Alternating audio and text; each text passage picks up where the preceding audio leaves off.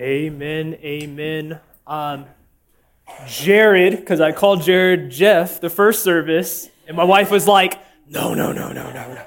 That's not Jeff. That's not Jeff. I was at Riverstone too long, and yeah, so welcome. Everyone, both joining online and here in person. My name is John. I realize that there may be some people who haven't seen me in a while. Some people are like, I have no idea who you are. That's okay. I am definitely not Pastor Carl. I do want to say before anything, though, I want to say thank you to Pastor Carl for allowing me the opportunity to be able to share God's word this morning. I don't mean this lightly when I say it. I do believe, without a shadow of a doubt, Pastor Carl is a giant in the faith, especially in the Central Valley. So I'm grateful for the impact he's had in my life and the continued impact he'll have going forward. So if you're watching, Pastor Carl, thank you, love you. Again, my name is John. I was here for the last few years, getting the opportunity. It was a privilege of mine to be able to serve this great church in a lot of different capacities, the last being campus pastor at Riverstone. Now I actually got the opportunity to serve alongside who was the youth pastor here as well, Patient Toddy, and I serve as an associate pastor at the Garage Church in Fresno.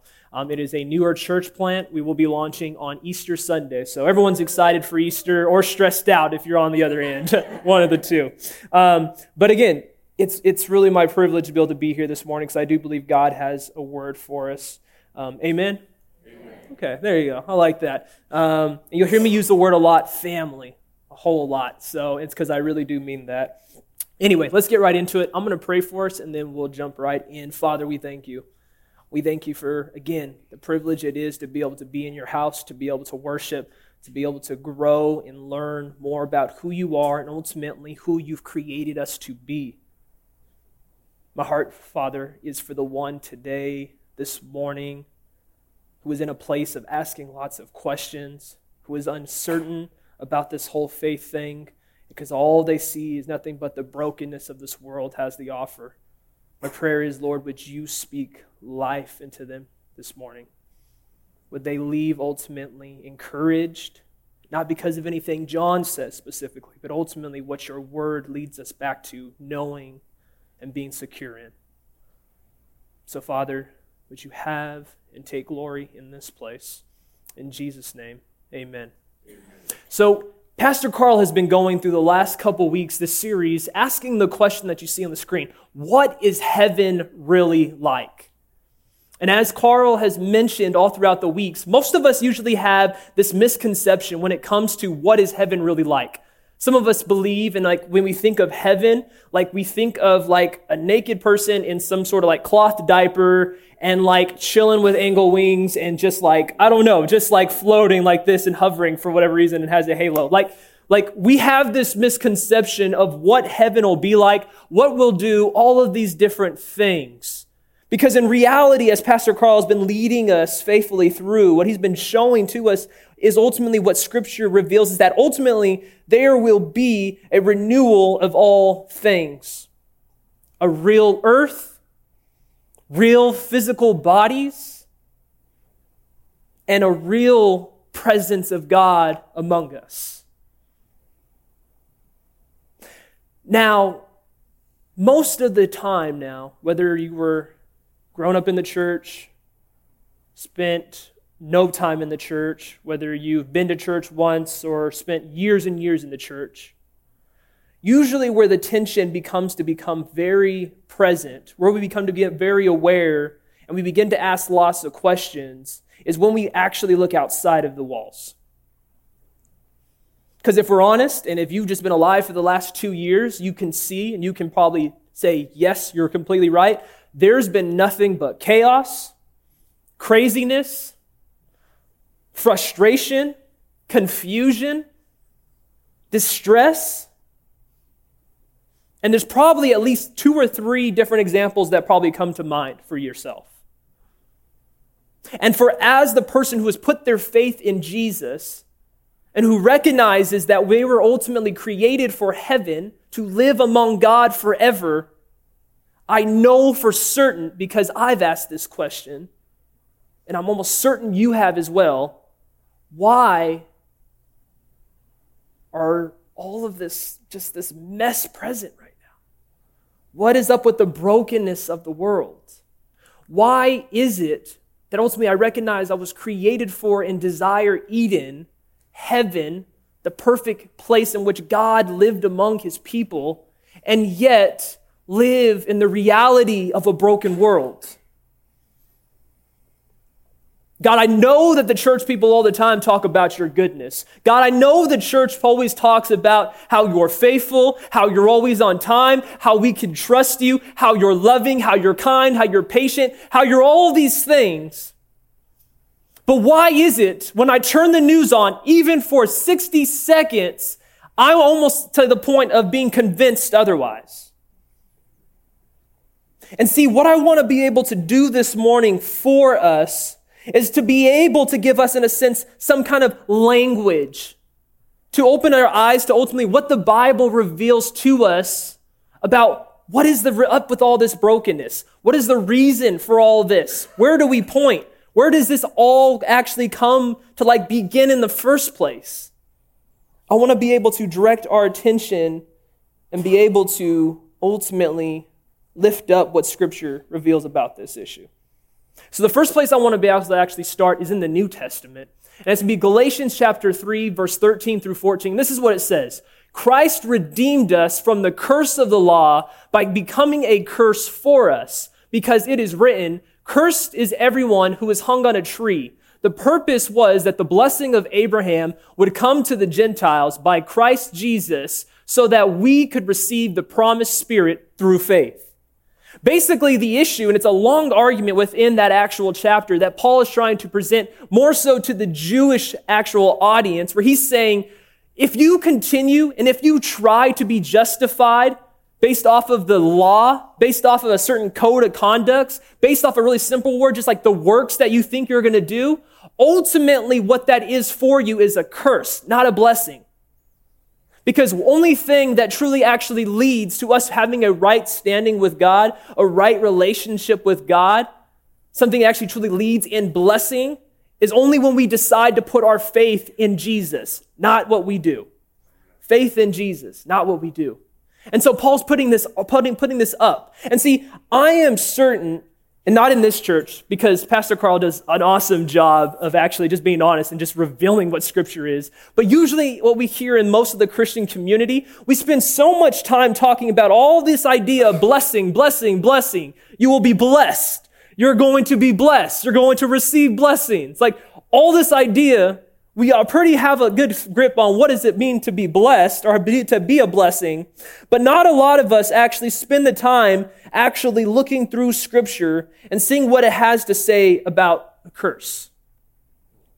And now, this morning, I don't have enough time to actually go into super detail about all that Scripture has to talk about when it comes to this idea of curses and cursing, so to say. But I just really want us to be able to begin to spark our imagination at least, where we recognize actually the Scriptures do talk about this idea of curse. And ultimately, what it is actually something we're probably a little more familiar with, like the word sin, right? Because ultimately, what curses come from is as a result of sin. And now please get out of your mind the Harry Potter spells, idea of curses. That's not what I'm talking about. I'm talking something along the lines and sense of something that is spread, something that is pervasive, something that has real life implications on us and everything we have relationship with. Ultimately, what sin is the failure to be truly human as God created us to be. And so what we're going to look at here is that the brokenness of this world is not God's original intention. The pain and the suffering that a lot of people, especially outside of the church, want to point and say, well, if there is a God, it's his fault. This wasn't God's original design for humanity. So let's take a look at this.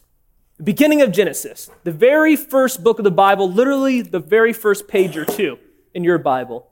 And this is what it says. This is right here is what God's intention was after he created the heavens, the earth, the skies, the grass, the animals, created humans. He created everything. And for humans specifically, those who created in his image, those who shared the most likeness with God, who who he had a plan and purpose for, this is what his plan and purpose for their lives was. It says, God blessed them, humans, and said to them, be fruitful and increase in number. Fill the earth and subdue it. Rule over the fish in the sea and the birds in the sky and over every living creature that moves on the ground. See, God's original intent for humanity, for humans specifically, were to be a blessing to all of creation. Not a curse, but a blessing. People ultimately, and you see where it says be fruitful and multiply, what we're talking about is this idea of cultivating, right? This idea of growing, raising up, improving, creating a healthy relationship with. This was God's original intent. But as most of us probably know, right, what happens about 2 chapters later is ultimately this is not how the narrative remains. It doesn't just simply remain in the sense of everything is good, humans are doing what they're supposed to be doing, they're living up to their divine call. Living on mission for God. But what we see is this idea of actually humanity coming to a fall. And so when we look at Genesis 3 here in just a moment, basically what took place up to this point of the verses we're going to read is that ultimately sin comes in through the world of Adam and Eve both taking over something that ultimately God said don't take of. Usually a fruit is what you've heard. And because there's this idea of the serpent is also there, which represents the devil, who ultimately tempted them to say, how good would it be to be God? How good would it be to be able to trade places with God and define what is good and what is evil? Define what is actually going to bring the best joy to your life and actually what is going to be the greatest desire. How good would it be? And ultimately, Eve falls into this trap. And this is where we see sin introduced into the world and ultimately brokenness and this idea where man, humanity, Adam, trades his original divine purpose of being a blessing to the world and ultimately begins to spread something else. Begins to spread the curse into all humanity, begins to spread sin. So what we're going to do is we're going to look at now Genesis chapter 3, verses 8 through 19. So if you have a Bible or if you have an app, anything like that, please feel free to go ahead and turn there. Again, it's just the first couple of pages. You don't have to go to your table of contents. It's right next to the table of contents, okay? So Genesis chapter 3, bear with me too, because this is a long passage, but I promise it's going to be for a good purpose, okay? So this is what it says. Genesis chapter 3, starting at verse number 8. Then the man and his wife heard the sound of the Lord God as he was walking in the garden in the cool of the day. And they hid themselves from the Lord God among the trees of the garden. Basically what is happening here right now is that as a result of them taking the fruit, actually introducing this brokenness, they become aware of their nakedness. And so what they decide to do is sow fig leaves around them, ultimately representing now this alienation and this isolation they have from one another. And now what their first reaction is, let's hide from God too. I'm so ashamed of what is actually I'm aware of now. And so right away, the response is to hide from God. And God goes looking for him. Verse number 9. But the Lord God called to the man, where are you? Also, I want to note is God isn't he doesn't not know where they are, by the way. He knows exactly where they are. What he's doing, and we'll come back to this, so hold on to this, is that he's giving an invitation, actually, to be honest about where they really are. Verse number 10, he answered, I heard you in the garden, and I was afraid because I was naked, so I hid. And he said, who told you that you were naked? Have you eaten from the tree that I commanded you not to eat from? The man said, the woman who you put here with me, she gave me some of the fruit from the tree, and I ate it. Shifting blame. I don't do that in my house at all with my wife. I always say, yep, I'm sorry, it was me. If you want to, I'm almost be married 4 years now, and the best advice was saying, if she ever says what, your response is not to basically say what you were trying to say. It was just okay, it was my fault. But what we see is woman and the man shifting the blame. Who told you we're naked? Have you eaten from the tree that I commanded you not to eat from? The man said, the woman you put here with me, she gave me some fruit from the tree, and I ate it. Then the Lord God said to the woman, what is this you have done? The woman said, the serpent deceived me, and I ate. So the Lord God said to the serpent, because you have done this, cursed are you above all livestock. First instance of cursed.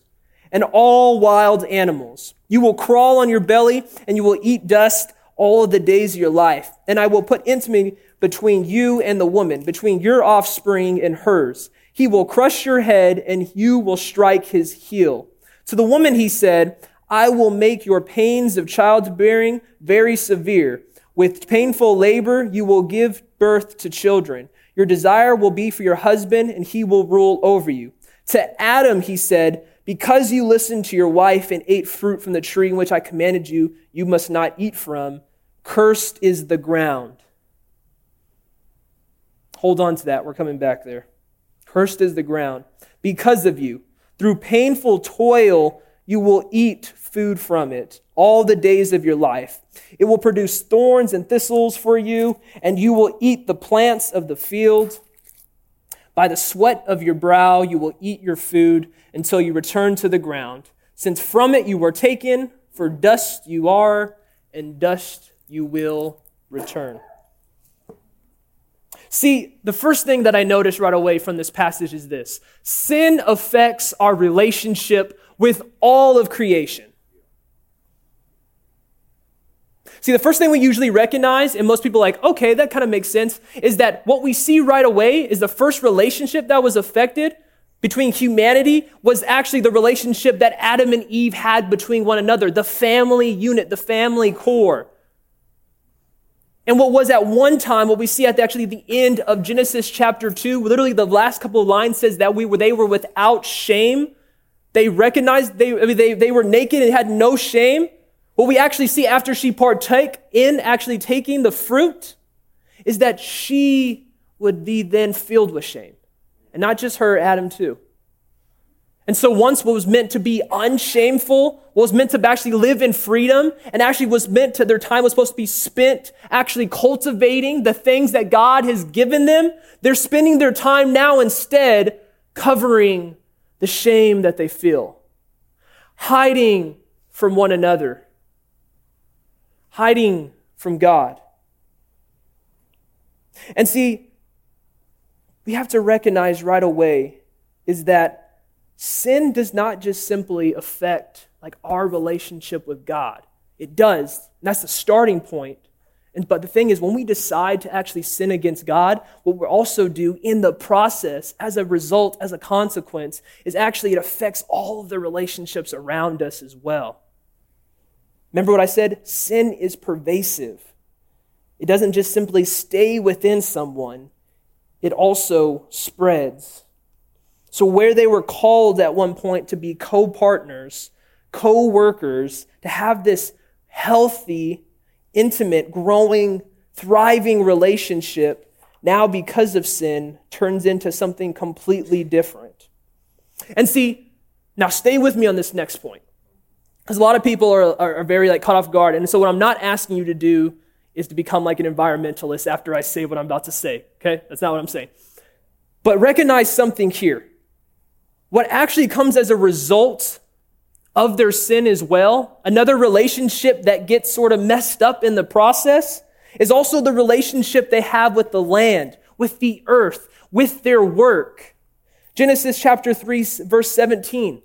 Cursed is the ground because of you. And almost in a sense, the ground receives the consequences.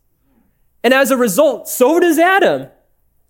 Because you have to recognize, Adam is just as much connected to the ground that he actually labors over as is anything else.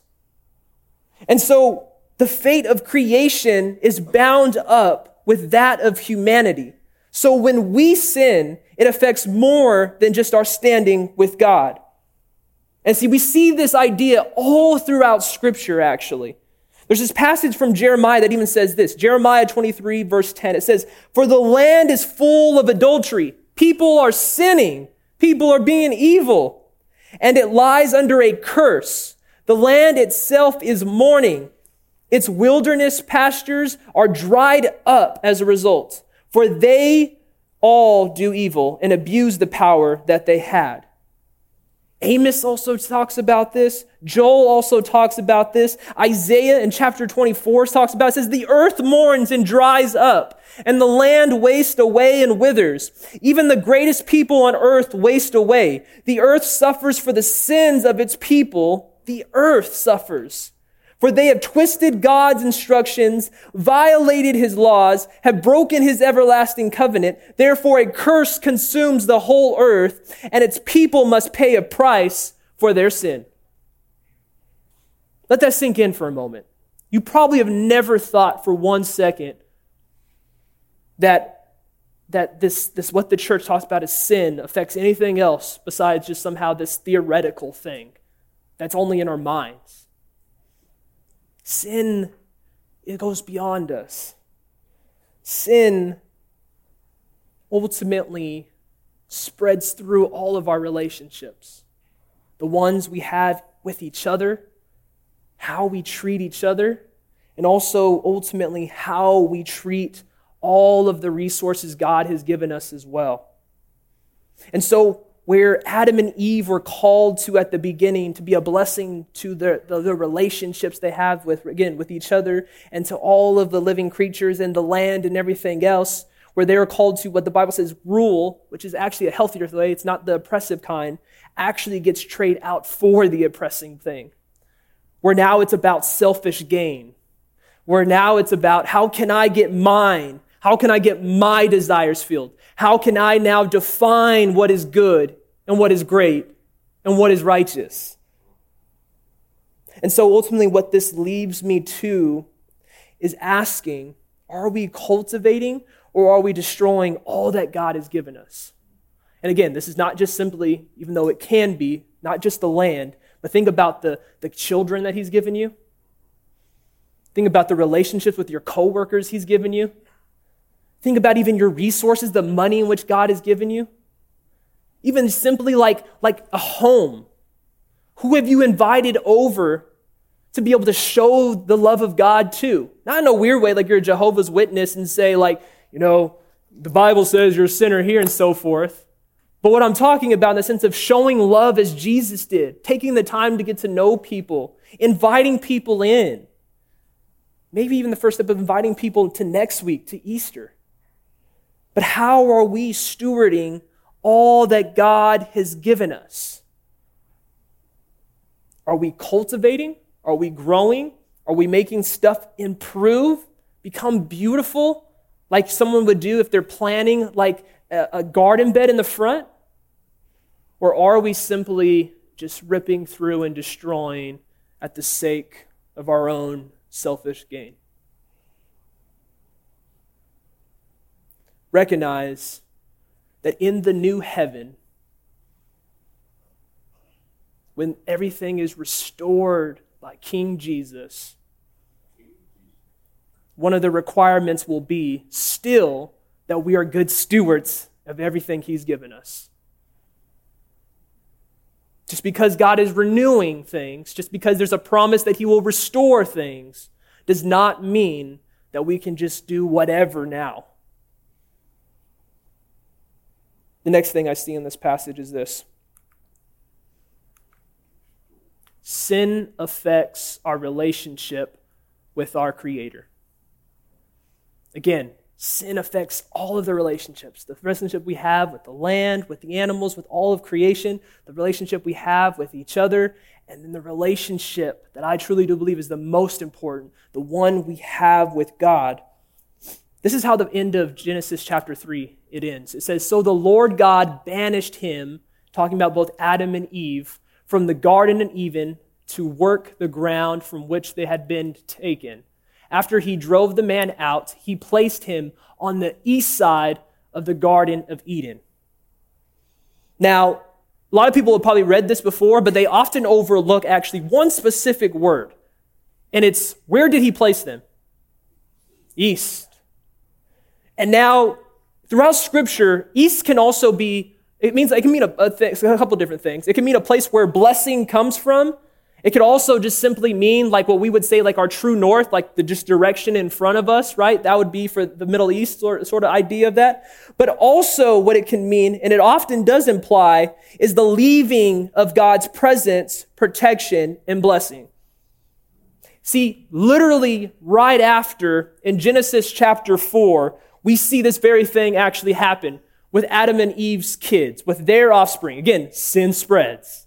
With their offspring, where Cain kills Abel, and as a result, one of the punishments is that he's cursed, and when he's basically cursed and pushed away from the presence of God, when he leaves, I say he leaves because God never forces us to leave his presence. We choose to.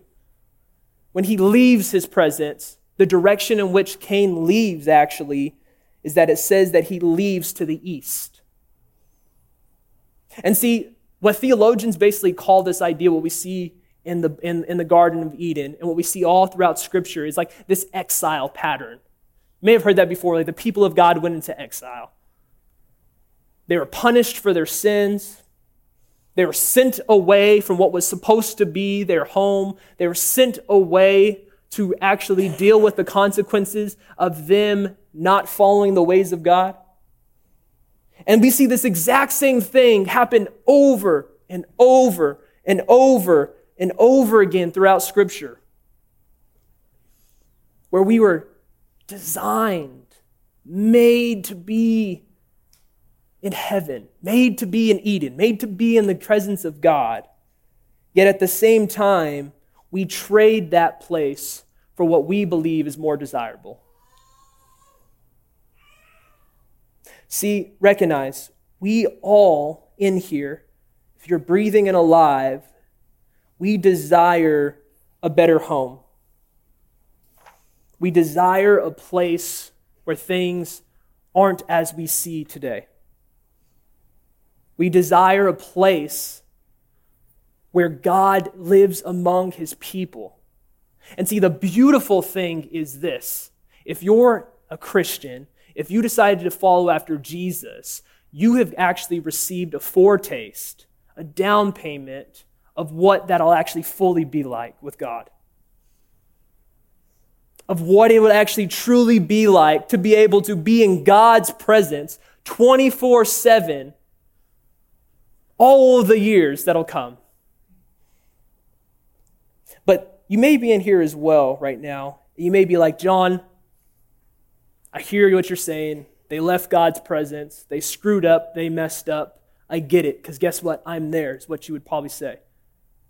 And I want to be able to encourage you, though, with this, is that even when we leave God's presence, even when we head east, so to say, the beautiful thing is God doesn't leave his people there. God doesn't forsake his people even in spite of them leaving. You know what God does? Chases them down. God says, I am still your creator. You're still my creation. I still have plans of goodness for your life. I still have the ability to use even your brokenness to bring blessing through the earth. That encourages me. I don't know about anyone else. Because I know there's been a lot of places, even in John's life, where I've said, oh, man, this is it. I stepped one too far over the line. I did one too many of this. I went here and I know I shouldn't have went here. And yet the beautiful thing about the good news of Jesus is that regardless of how far we leave the presence of God, there's always the opportunity to come back, to enter in, and to be able to have that relationship with God. And see, in the new heaven, in the new earth, what we're going to be able to experience as the family of God, as the people of God, is actually the complete opposite of everything we're experiencing here. There's brokenness, yep. There's hurt and there's pain? Absolutely. There's sorrow? Absolutely. But guess what? There, every tear will be wiped away from your eye. All those pains, God says, I'm going to give you the biggest hug you've ever experienced in your life. Comfort us. And that leads me to the last thing here. We need and desire new creation. Every single one of us has it inside of us where we recognize, regardless of how much we consume of whatever it is, regardless of how much we throw ourselves into the rat race in America of owning all this stuff, only to be in more debt so we can continue to try to impress God knows who, go on all these amazing vacations, which is not bad. I'm going on vacation next week even, right? But we have this inside of us, this desire, this longing to be with God. We have this desire to be able to go back to Eden, so to say, to be able to have our home with God, to be able to experience His goodness 24/7, but to Him to be able to be present. We all, every single one of us, have this longing within us.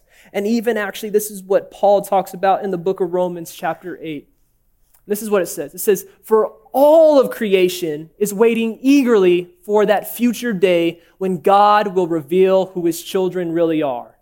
Now, recognize the same way in which all those other verses, Isaiah, all these prophets, the minor and the major prophets, and even other places throughout Scripture, how they personify creation. Like it's not just something we can just throw away, we can use however we want. Like literally creation is waiting, everything is waiting eagerly for the future day when God will reveal who His children really are. And what Paul is saying here, who His children really are, because as soon as you decide to follow Jesus and accept Him as Lord of your life, you become a son and daughter of Him. Yes, amen.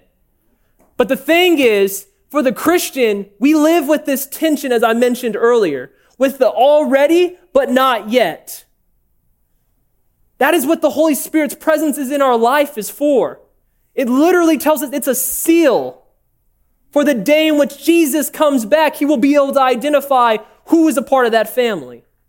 It's also in the sense of something that is within us where we get this foretaste of all that is coming, of all that goodness, of all that is different from this brokenness of this world. And it gives us the ability also to be a blessing even beyond ourselves to all the relationships we have. And that's what Paul's talking about here. Against its will, all creation was subjected to God's curse. But with eager hope, the creation looks forward to the day when it will join God's children in glorious freedom from death and decay. Amen. I'm waiting for that day. For we know that all creation has been groaning. By the way, have you ever seen someone who's like in pain and groaning? It's not it's an overwhelming expression. Even look what Paul describes it to, as in the pains of childbirth, right up to the present time. And we believers also groan. Again, creation groans. Whether you're a Christian or not, you recognize it. The whole earth as a whole recognizes the brokenness. And we too, even as Paul says, even though we have the Holy Spirit within us as the foretaste of the future glory, for we long for our bodies to be released from sin and suffering. I want to say this. It is okay to at times in lives to be sorrowful, to groan for a better place, groan for a better home. When life just is literally just overwhelming and it sucks, that's okay for the Christian to experience. Jesus himself had moments of that, even in this Holy Week, so to say. But at the same time, look what Paul says is we have a foretaste, though. We have something that ultimately the world doesn't have. We too wait with eager hope for the day when God will give us our full rights as his adopted children, including the new bodies he has promised for us. One of the words to hold on to there is hope. See, a lot of people have this misunderstanding about hope in the Bible. Like you go around and you tell your friends, well, I'm hoping there's a heaven. I'm hoping God will make things new one day. I'm hoping I get to spend eternity with him. I hope. It's like me saying, like, I hope I win the lottery. I got one ticket. I don't know. Like, I hope someone writes me $1 million check tomorrow. Like, I hope someone pays off my student debts. Like, whatever it is. Like, it's a hope of, like, we know it's not going to happen. Like, we already have that assurance. And how many of us live life in this way? Where we tell people, yeah, we're hoping on this. This is my hope. But at the same time, our lifestyles, our demeanors, our conduct, completely different.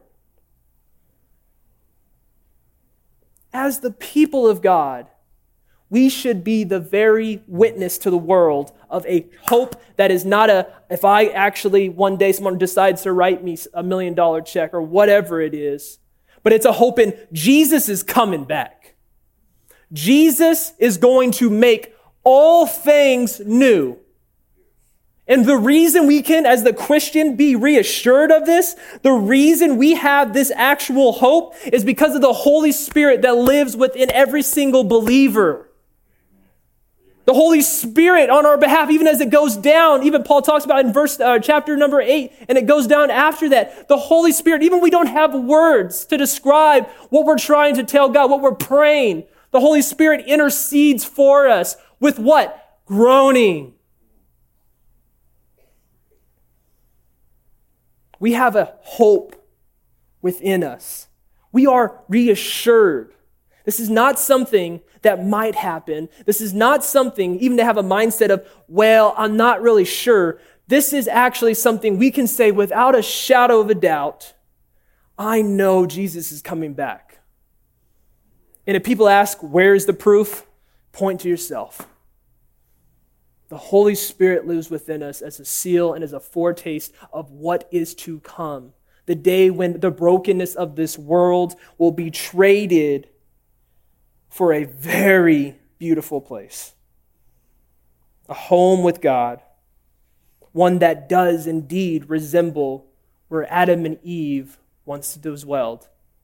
A place where there was no worry, where there was no fear, where there was no frustration, where there was no confusion,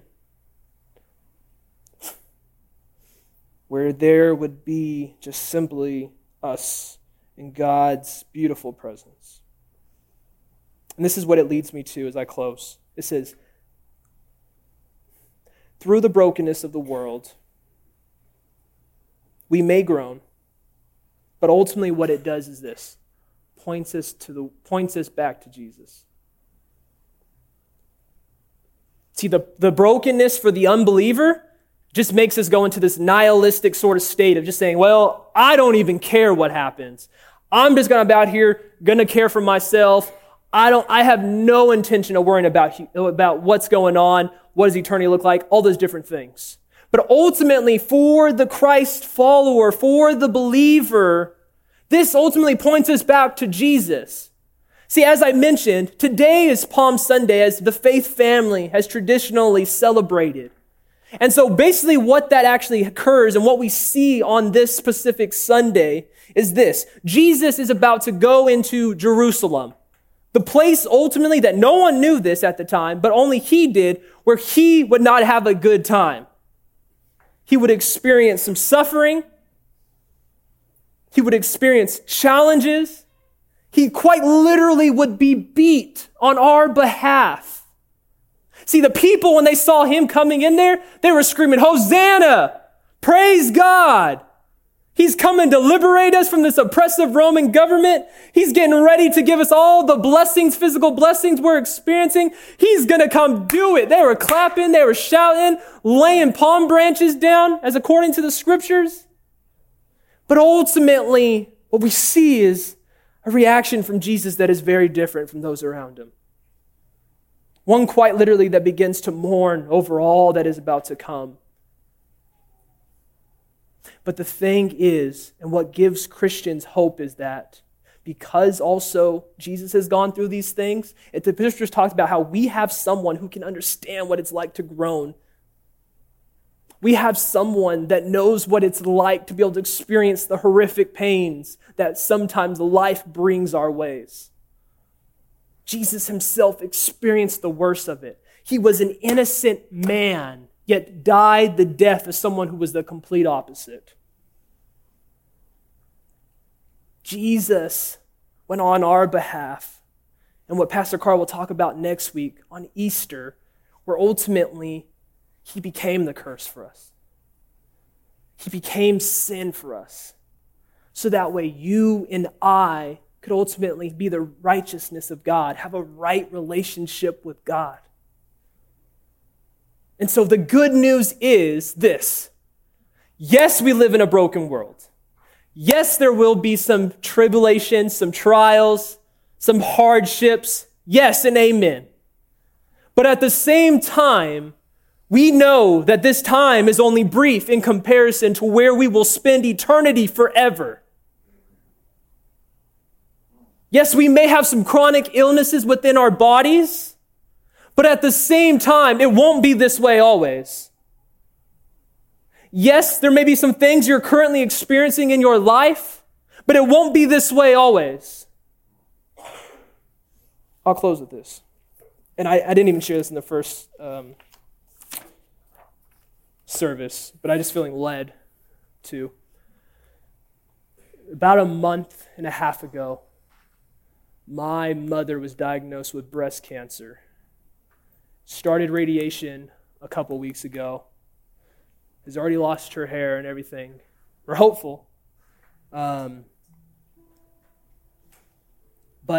if I'm honest, I don't know what the end looks like.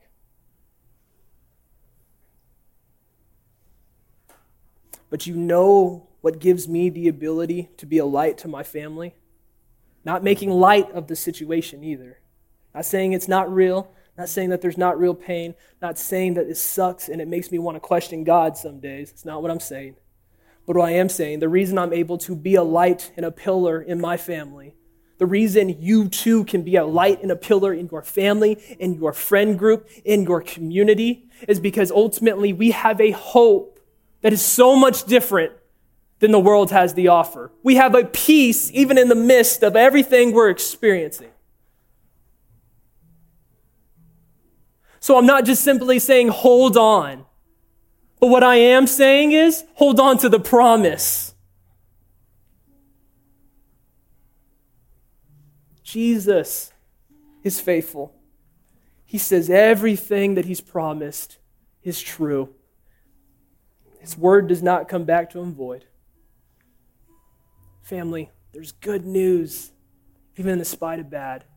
Because what it looked like, a bloody, awful, dead Friday coming up here, what we celebrate as Good Friday. The name is just a joke too. It's like a pun or something. Actually ended up being the very thing that would set all people free. But the thing is this. Will you allow that to come in? Will you be able to experience the peace of heaven on earth now? Will you be able to have this hope even to look to later on? Because it all begins with you. Do you want to live in Eden? Do you want to live with the presence of God? And I don't mean this in like a legalistic, like weird way of preaching hard down. No, it's what I'm saying. But there's such a beautiful gift that's been offered in the presence of Jesus, in the person of Jesus, which is his presence, which is the renewing of all things. And it gives us the opportunity to look forward and say, Easter's coming, Sunday's coming, when Jesus would raise from the dead. And with all power and might, with him would give now you and I the ability to experience John chapter 10:10. Life on top of life. So would you leave with that today of saying there is a sure hope. His name is Jesus. We can be confident and we have something indeed to look forward to. Amen. Let's pray. Father, I thank you because your love endures forever. I thank you because there's nothing I can do to be able to earn this love that you have given us. Lord even says, even before we were sinners, Christ died for us. Jesus, your love is beyond anything we can imagine, and ultimately we look forward to the day where we can be able to be embraced by this love fully in your presence. God, we look forward to the day where there's the renewing of all things, where there's the refreshment of all things. The day, Jesus, where there will be no pain, there will be no sorrow, and we will receive our new bodies as an inheritance to come. Jesus, would you even now in this moment comfort us in the brokenness of this world, as we know the Holy Spirit does? So for the person in here who just needs to be reminded that you are with them, that you see them, and that ultimately that you are going to be able to get them through what it is they're going through by your strength, would they let go? Would they relinquish control from that situation and ultimately take in what it is that you have to offer? Jesus, we love you. I know that heaven is beyond anything I can even speak from the stage about or even comprehend. But I thank you for the little that we have right now. Father, continue this time now. In Jesus' name, amen.